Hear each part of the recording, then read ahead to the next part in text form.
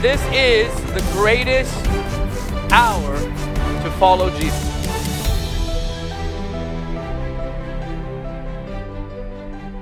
Last week in John 1:14, let me pray. Holy Spirit, speak. Reveal your word to us. And let Christ be formed in us. Let the face of Jesus burn deeply in our hearts. In Jesus' name. Amen. What comes to mind when I say the incarnation of Jesus to you? Is it a baby in a manger, right? Typically, especially Christmas time, it's shepherds being visited by the angelic hosts, and this is all true. And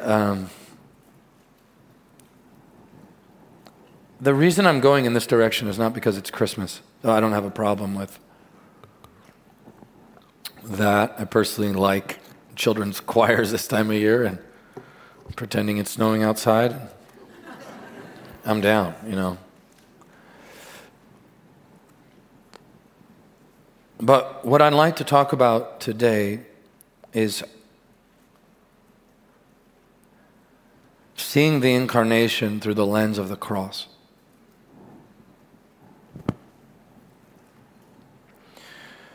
Remember last week we began in actually Genesis 3:15. That's where we started. Let's go there just quickly for review.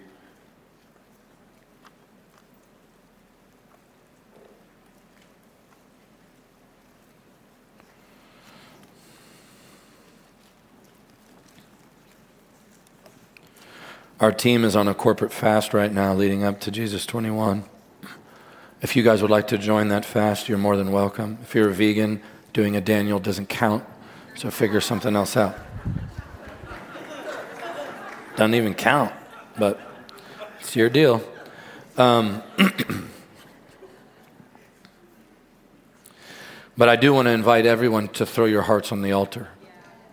For some of you, it might be one meal a day. It might, maybe it is a Daniel fast. Maybe for some of you, you're all in for the next 7 days and you want to go liquid. However the Lord leads you is up to you. But I don't want us to ever go into a moment like that without sacrifice on the altar. You can't ask for fire without something dead. Something has to die. Fire falls on that which dies. So I want to invite all of us to catch this is what I've learned hosting events. If you don't catch what heaven's saying, the people don't care what you're saying. That's right. You've got to catch what is being declared in the heavens. And that requires a lot of stuff, but one of which is you have to take that stuff with the violence of the Spirit. Sometimes there are times where it's just not going to fall into your lap. You have got to position yourself. And one of the most practical, consistent ways we have known is a life of prayer and fasting. So I don't honor fasting above Jesus. Some people talk about fasting more than the Lord. And that's when fasting becomes an idol. Jesus isn't unto fasting and prayer. Prayer and fasting is unto Jesus. Say amen. All right. So you have to hear what the Lord is saying. And I think it's pretty wild that we named Jesus 21, Come Lord Jesus. And then our friends at Upper Room named their event Maranatha. And that's really been the theme of the last few months there. And I think anybody who's leaning into the voice of the Holy Spirit is hearing the panting heart of God with excitement and sobriety as the coming of Jesus approaches. He is coming. I said, Jesus is coming. Jesus is coming. So I want you to go into this week with something. Let something die. All right? You say, what does that have to do with incarnation? Everything. Because Jesus came to die. Today, we say Christianity is about, we don't, but we try not to. Hopefully we never do. And there are other people who are preaching a glorious, clear gospel as well. But in some ways, the gospel has become, or Christianity has become, try to do good and add God to your will so that he'll bless what's always been in your heart, and make Jesus part of the equation that makes you the most happy. When Christianity actually is not that. It's just not that. Now, I'm the first one to tell you that life is easier without death. But you're never really alive until you die. The people who live, could you flip that upside down, baby? The people who live the most are those who die most consistently.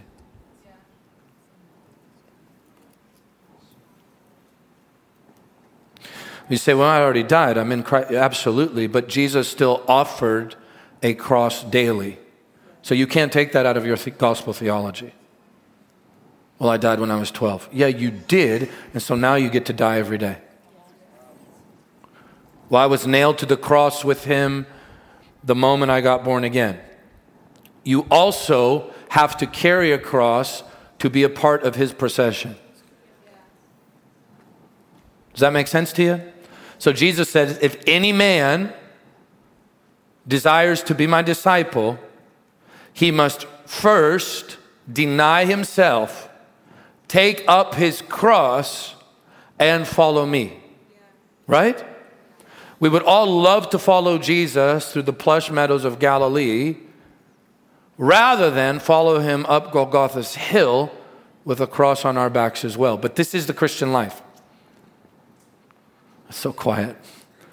It's so quiet. I processed this with my father-in-law last night, and he said, you know, I've been preaching the same stuff, and it gets so quiet. It's like people don't want to hear it.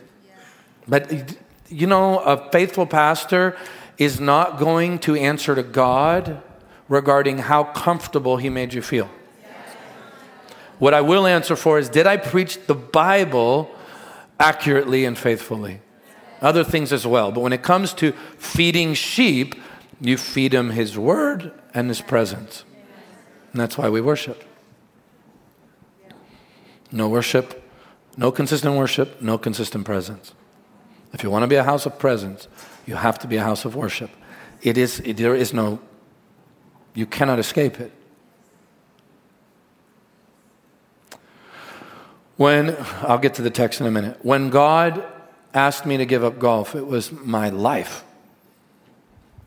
I mean, my life. I woke up with it, trained hours and hours a day, went to bed thinking about it. It's all I knew. And I still love the game. And I remember my dad asking me one day when I was practicing, he said, would you give this up ever? And I said, of course. And then my dad and mom were the ones who funded it, so this must have been the Lord because they loved the game of golf and loved the fact that I was playing golf. So right in the middle of a practice routine, he said, would you quit this? And I'm thinking, Dad caught a demon. This is weird. So then he goes, I said, yeah, I would, of course. Went right back to hitting the ball. And then my dad goes, well, then do it. And then went back into watching me hit balls. I couldn't shake that for weeks. For weeks. And finally, after 2 weeks of trying to negotiate with the Lord, which, by the way, never works. If you grew up in sports or you watch, let's say, somebody win an award, you always hear them, and it's wonderful. I love it. I like to thank my Lord and Savior, Jesus Christ. Christians love to do that, and it's beautiful. I love it when they give a bold witness. But what can happen as an athlete, especially a Christian, or in any other area of life, is you start making deals with the Lord like this. If you'll just let me win, I will glorify you. And the Lord's like, no, I'm going to get glory out of you, whether you win or not. We don't play on your terms. You have a cross on your back. You're a walking dead man. It's so quiet. I love you. I know it's Christmas. You want to hear about this on Good Friday. But this is why Jesus came. He came to die.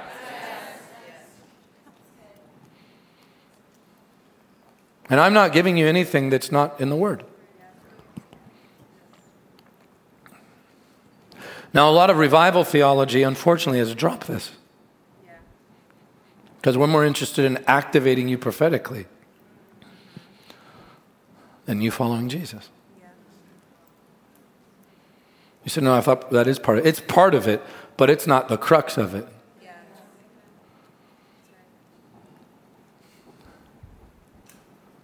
So the biblical pattern is always you die and you come alive. God made a promise that basically as long as the earth is, there shall be seed, time, and that has a lot more to do than just your pocketbook. It's just your pocketbook. It is actually a way of living. Jesus, the first seed, gave birth to much fruit. That's why he's called the first fruit. And when you yield your life to the Lord, he takes his finger, puts you on his finger like a little seed, and jams you into the ground where nobody can see you.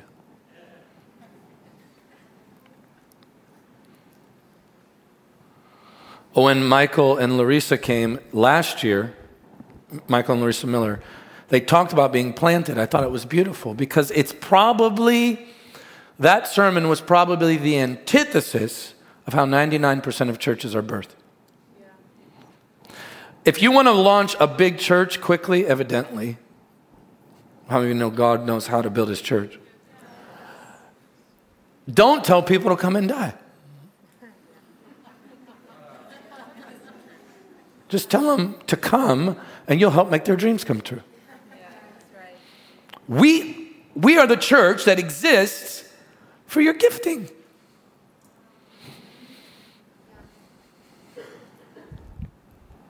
So we're going to make room for your gifting. But hold on, I thought your gift should make room for you. That means I don't have to.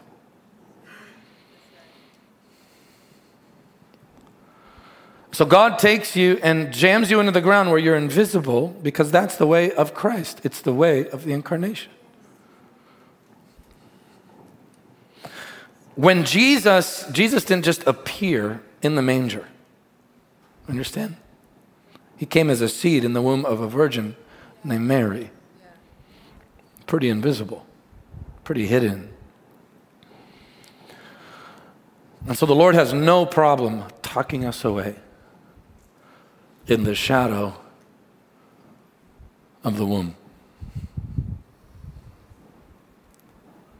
Hiddenness is glorious. Hiddenness is to be protected. Hiding in the shadow of the Most High is a protected place. It's tough to see in the shadows.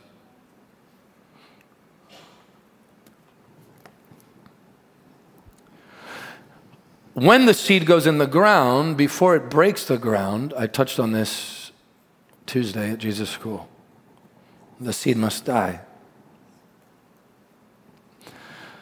When the seed dies in the soil, if you read the parable of the sower, the soil speaks of the heart that has either been tenderized by God's presence or has been hardened by being away from the presence. The wayside is away from the way. Rocket science, huh? The wayside is away from the way. The way is Jesus. If you live on the wayside, seed is stolen. So, when Jesus was introduced to Israel, think of this, John the Baptist did this gloriously. And John the Baptist lived and operated in the spirit and power of Elijah. Is that not right? Yes, say yes, even if you don't know. It's totally true. I promise you. And if you look at John the Baptist's life, he declared a few things. One, behold the Lamb of God who takes away the sins of the world. Jesus wasn't introduced initially, listen, in his initial introduction as the one who's the great healer, though he is.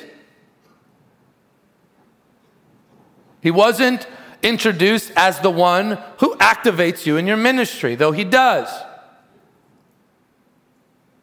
But his initial and primary and preeminent introduction by his best friend and cousin was this: behold the Lamb of God who takes away the sins of the world.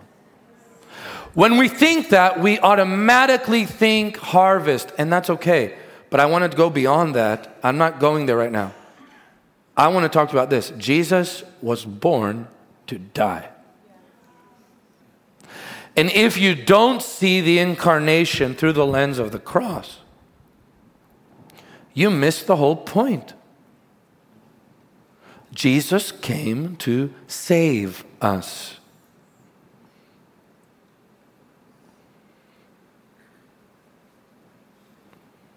He came to die our death. He came to be buried so that we wouldn't fear it. He came in the likeness of men and women. I should say the likeness of man. He came in the likeness of humanity and lived, listen to this, from the womb to the tomb perfectly, so that you could identify with him on every front. Jesus knows what it is to be a man, and he is still a man. You're like, no. Oh yeah, he is 100% still a man and still God. That's amazing. And it can't be any other way if once you begin to think about it. So let's look at the scriptures here. Genesis 3:15. I'm running out of time. You're supposed to say, no, keep going. Makes preachers feel better. All right. Genesis 3:15. Actually, let's back up, which I always do. And let's go to verse 14. This is after the fall. I find it super comical that the Lord goes to Adam in verse 9, says, where are you? As though he didn't know. Of course he knew. So he said, I heard your voice in the garden, and I was afraid because I was naked, and I hid myself. That's what shame always does. Verse 11, he said, who told you that you were naked? Have you eaten from the tree which I commanded you should not eat? One of the traps of being addicted to non-balanced identity teaching is being more aware of you than you are of the Lord.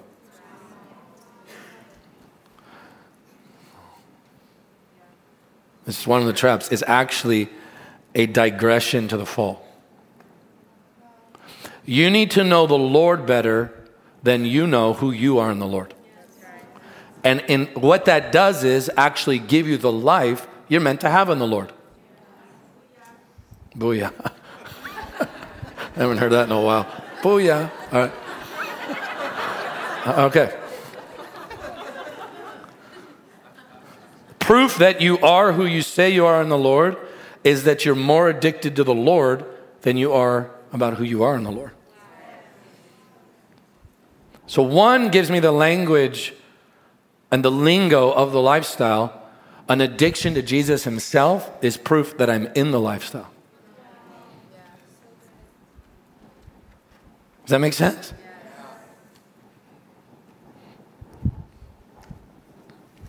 One is like knowing the bio on the back of a book. The other is like knowing the author.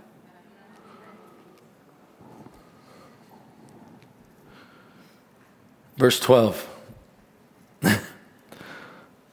Let's read the end of verse 11. Have you eaten from the tree which I commanded that you should not eat? Then the man said, the woman whom you gave to be with me, she gave me of the tree and I ate it. So Adam basically went like this. She did it. Now look, this is the best part. And the Lord God said to the woman, what is this you've done? And the woman said, the serpent made me do it. So they both deflected. So the Lord God said to the serpent, because you've done this, you are cursed more than all cattle and more than every beast of the field. On your belly you shall go, and you shall eat dust all the days of your life. Here we go now. And I will put enmity between you and the woman, and between your seed and her seed, with a capital S.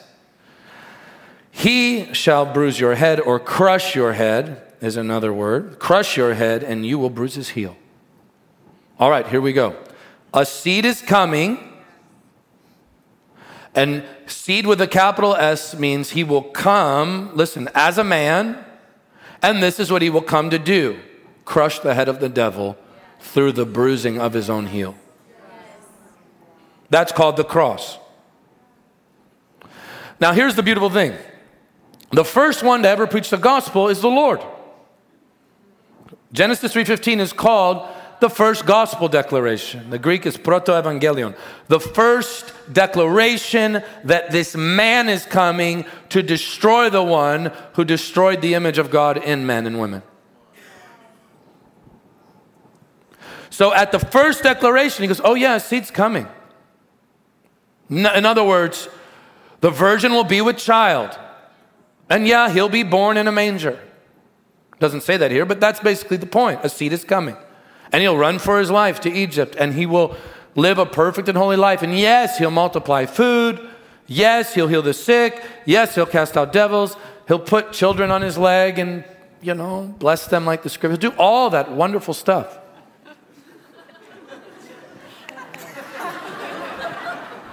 Do all that. But the scripture here in Genesis 3:15 goes directly to the crushing of the devil through the bruising of the heel. So the Father is basically saying, yes, a baby's coming. Yes, a man is coming. Let me tell you what he'll do. He will die and destroy death.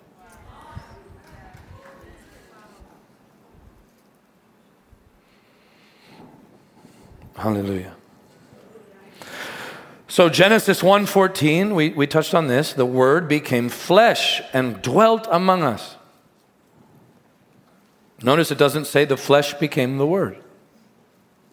It says the Word became flesh. So when we speak of incarnation, we have to understand that this one who wears skin is God. I said this one who wears skin is God. This child in the manger is God. But the incarnation is not limited to Christmas night. Write this down. God is most accurately and gloriously described and portrayed in the cross.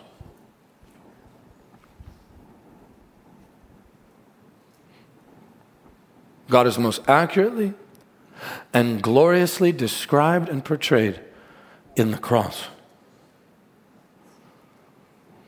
No other moment declares who God is more perfectly than the cross. Our God comes to die for his own.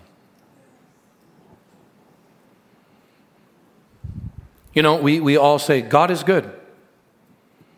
But if somebody asked you why, what would you say? Your list would be like, everyone would have a different reason. But the goodness of God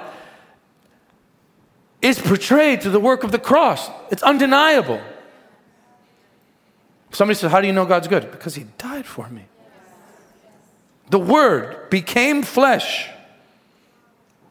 and dwelt among us. That word in the Greek actually means tabernacled.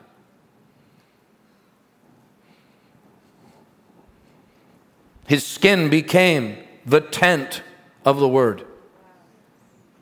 This is wild. Beautiful. So he tabernacled among us. The Word, the second person of the Godhead, became flesh. That's why he had to be born of a woman. And dwelt among us, tabernacled with us. Let me tell you this. In heaven, you will be blown away by the glory of the incarnate one. The wonder of it is going to cause you to worship for billions of years.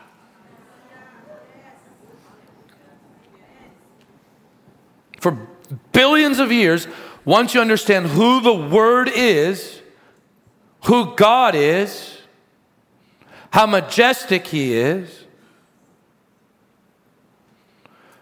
The earth, listen to this language, is his footstool. Have you ever used a footstool?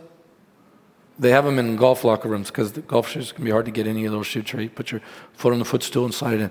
The earth, not the Grand Canyon, not the Atlantic Ocean. The earth is the Lord's footstool.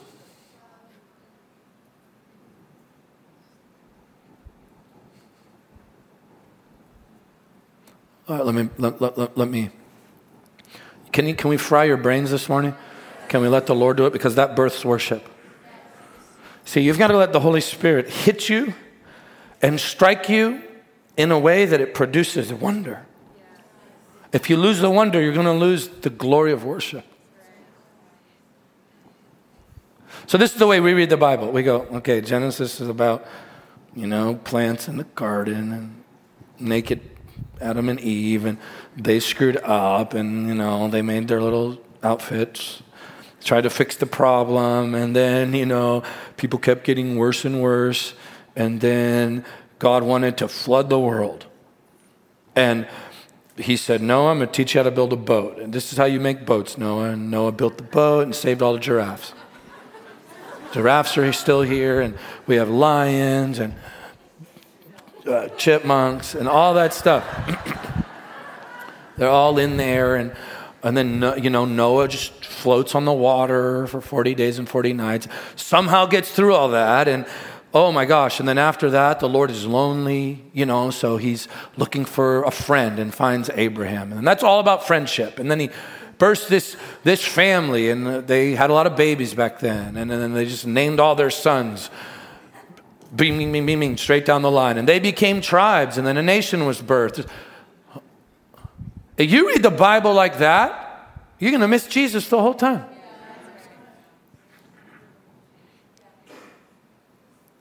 But the early church did not read the Bible that way. It might work in waiting rooms and doctor's offices to keep your kids quiet. Like, ooh, look at the little pages. Oh, yeah. No. The entire Bible is about Jesus. You say you can't say that. I can say that because Jesus said that. The scriptures speak of me. Well, no, he's talking about those scriptures. No, he wasn't talking about those scriptures because they hadn't been written when he said it.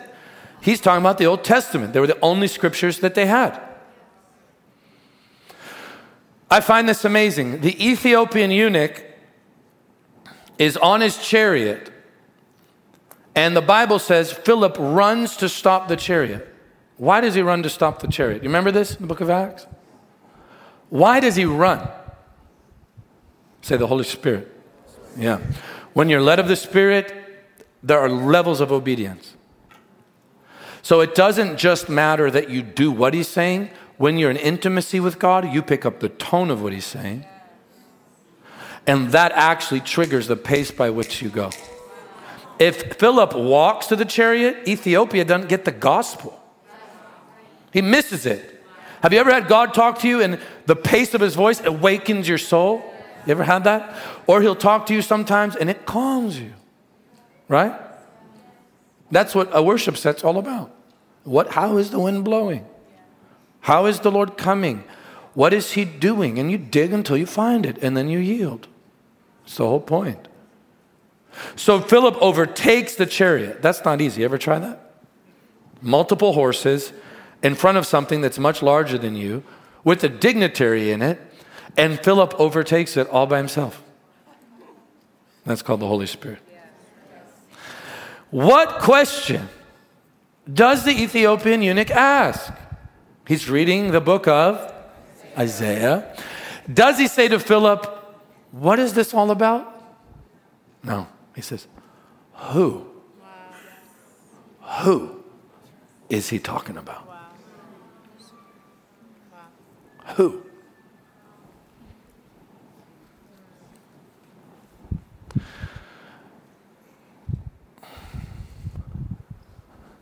The scriptures are about the who. And so off the bat in Genesis 3, a baby's coming. A man is coming. A seed is coming that's going to crush you, Satan. And that's why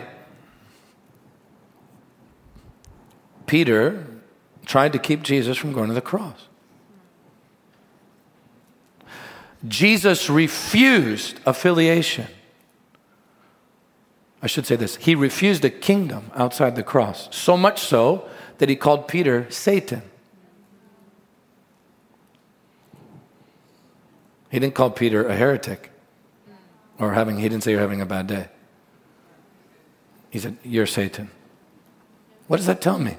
It is Satan's work to disconnect me from the cross. The Pharisees, what did they say to Jesus while he's on the cross? Come down. Oh, man.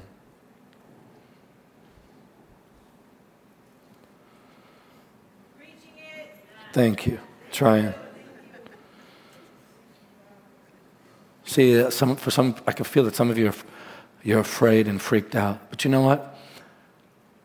When I finally gave up the game of golf, I finally came alive. This wasn't a hobby for me. I did it in tears. And when I did it, the grace of the Holy Spirit so filled me, and I heard the Lord say, why'd you wait so long? Isn't this wonderful?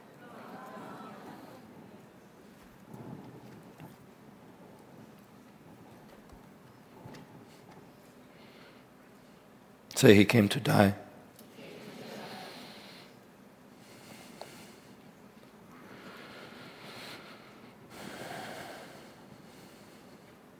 And this is the pattern of the Christian life. Psalm 104, verse 29. I'm going to land this thing in about 10 minutes.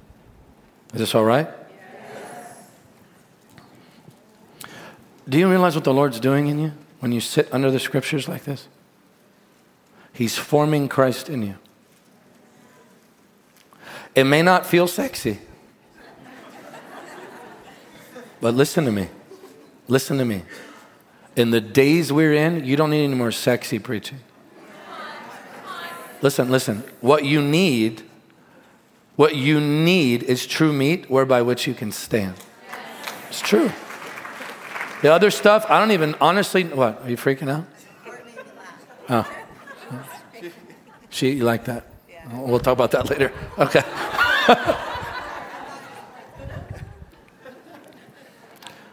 Listen, you're like, this is new teaching. No, this is so old, it sounds new.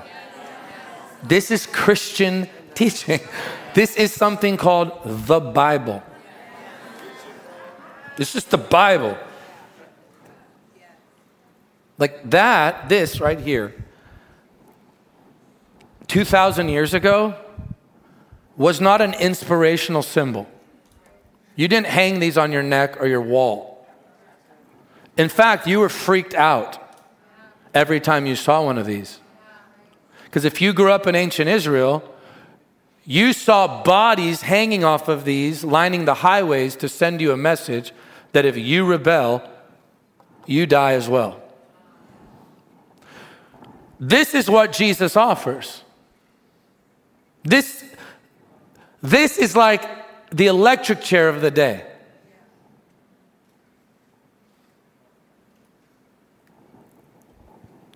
That's why we must resist compromise in church and in building church. And we must resist the thought process that, well, I'm doing this for souls. I'm doing this. I had a couple of people say, I hope you have like 50,000 people in your church, and I hope we do too. And in the back of my head, I go, I've never even thought of that. Yeah. How is that the goal? Right. Because if that's the goal, if just getting 50,000 people somewhere is the goal, I can do that a million different ways. I just need to up my promotional budget. Because people are sheep. Too much, huh? You're like, it's Christmas. We sing, come let us adore him. I'm trying to tell you about the one you're singing to. You're like, but I want to live. I'm trying to get you there. If you want to live daily, you have to die daily. This is what Jesus offers every day. You're like, I don't want it. As Joy Dawson used to say, oh, sweetie, he's not changing the rules for you, little Michael.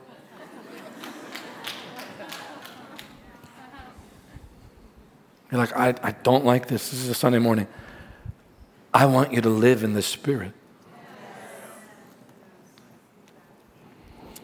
Psalm 104, verse 29. When you hide your face, they are troubled. Look at the progression. You take away their breath, and they what? And return to their dust. Oh, what happens in verse 30? When you send forth your Spirit, they are? Oh my gosh. Wait, I want to live first. No. If you want His breath, you have to let Him take yours away. Don't be singing, take my breath away. I know you're all hearing it. That's the progression in the Christian life. You want the breath of the Spirit? Lose your own.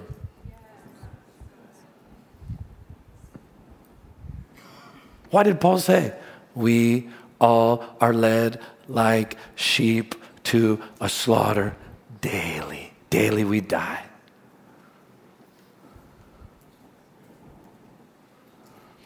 This is where you come alive. So this baby comes and wears a body. Yes, to show us who the Father is. But our Father is most gloriously portrayed in the yieldedness of His Son who came to die. So when you're pondering in your heart, what is the Lord like? I want you to think about the cross.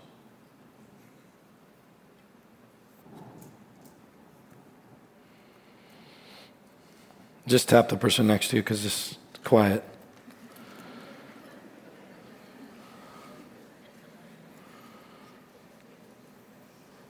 All right.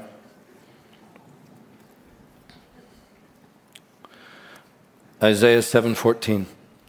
Go there and then we'll close.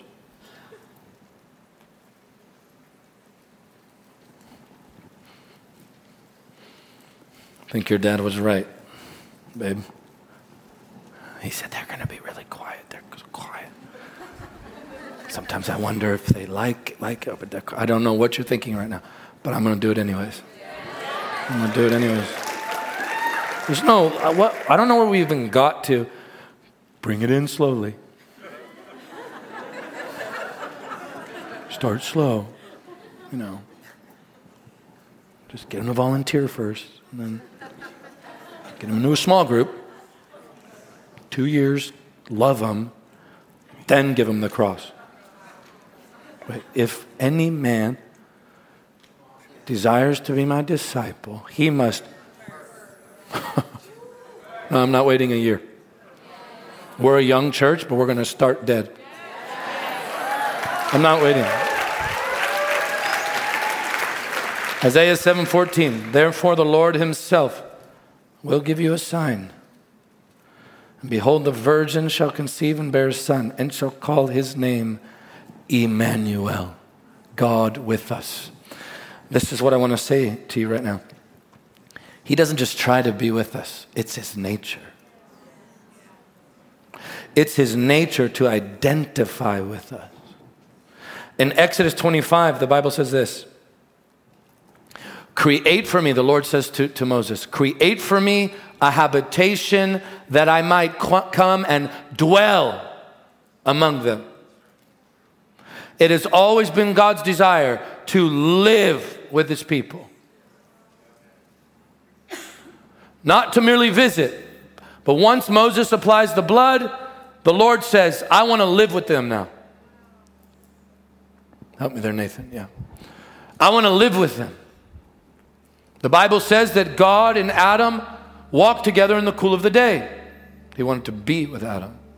The Bible says of Noah, Noah walked with God. It's always been God's desire. What does the scripture say of Enoch? He was taken, why? He walked with God. And so man in our rebellion, losing the image of the Lord, the horror of our sin escalated and escalated and escalated. And the scripture teaches that the blood of goats and sheep could not fix the situation. So John says here in John 1:14 that the Word became flesh and dwelt among us. It's the same one from Exodus 25.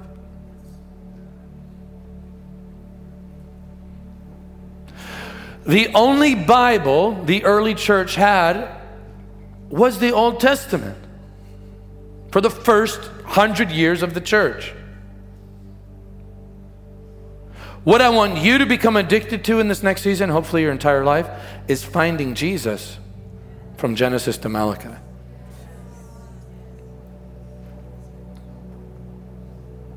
It's the same Jesus from Exodus 25. He says, I want to come live with them. And finally, he does more than that. He does more than dwell in the form of a cloud. Finally, he says, I'm going to be one of them. I mean, okay, God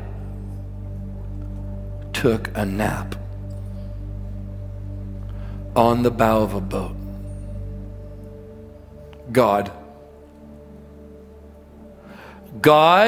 hung on the tree and said, I'm thirsty. This isn't symbolic. God looked at the Samaritan woman and said, I thirst. Can I have some water? God sat down. God stood up. God walked. God was mocked. God was beaten. God was hugged. God became a man fully.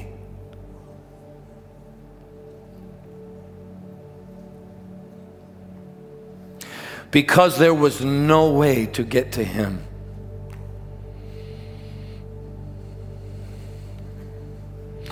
You say, man, what he did, forgive my sin. Yes, that's just part of it though. Because there was another issue at work called death. The soul that sins must die. What did he say? In the day you eat of this, you will die. Death was the issue. What did Paul say? The wages of sin is death. So it wasn't just about blotting away sin for a year. There had to be blood much more potent and powerful than the blood of an animal that could just give you access yearly. There was something else that needed to be destroyed. Death. Half of you got it. Only this side of the room. Death had to be destroyed. The penalty for the sin had to be conquered.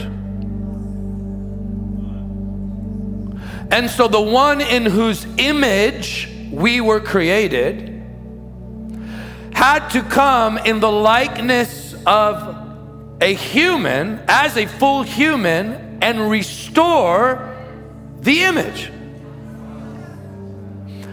You cannot abolish a law until it's fulfilled.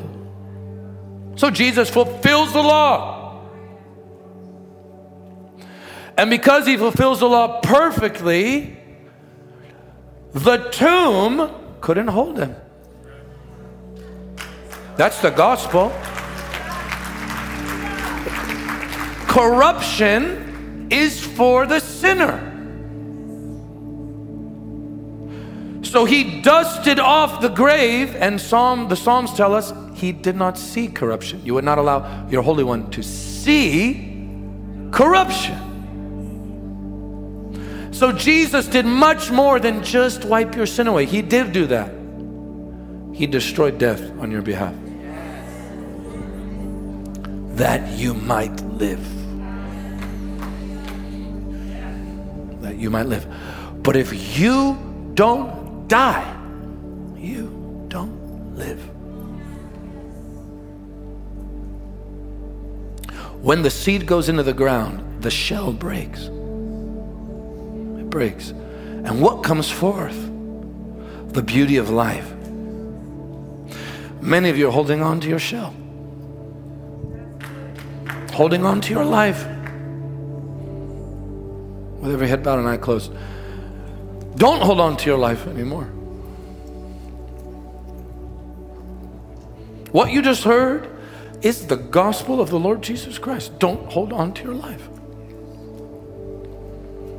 You don't just go pray this prayer and then hold on to your life and call it the Christian life. No, no, no. The Christian life is the life of carrying the cross. And the cross says, this man, this woman is dead and alive in Christ.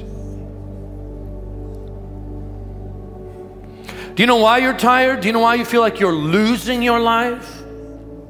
Because Jesus said the one who tries to keep his life will lose his life. But he who loses his life shall gain it. You want to come alive this morning? Let go. Let go and die. Die to your will. Die to your bondage. Die to the stain. Die to the pressure. Die to the guilt. Die to the shame. Die even to your own dreams. Die to your own plans. Die to it all. Die to it all. And you mark my words, the wind of heaven will come. When your breath leaves, his breath will come. And Paul writes this, do you not know that your body is the temple of the Holy Spirit? To get daily teaching from Michael and to follow our event schedule around the world, please follow us on Facebook, Twitter, and Instagram. Be sure to subscribe to the Jesus Image TV YouTube channel as well. By partnering with Jesus Image, you will help us take the saving and healing power of Jesus to the world. Your giving changes lives forever.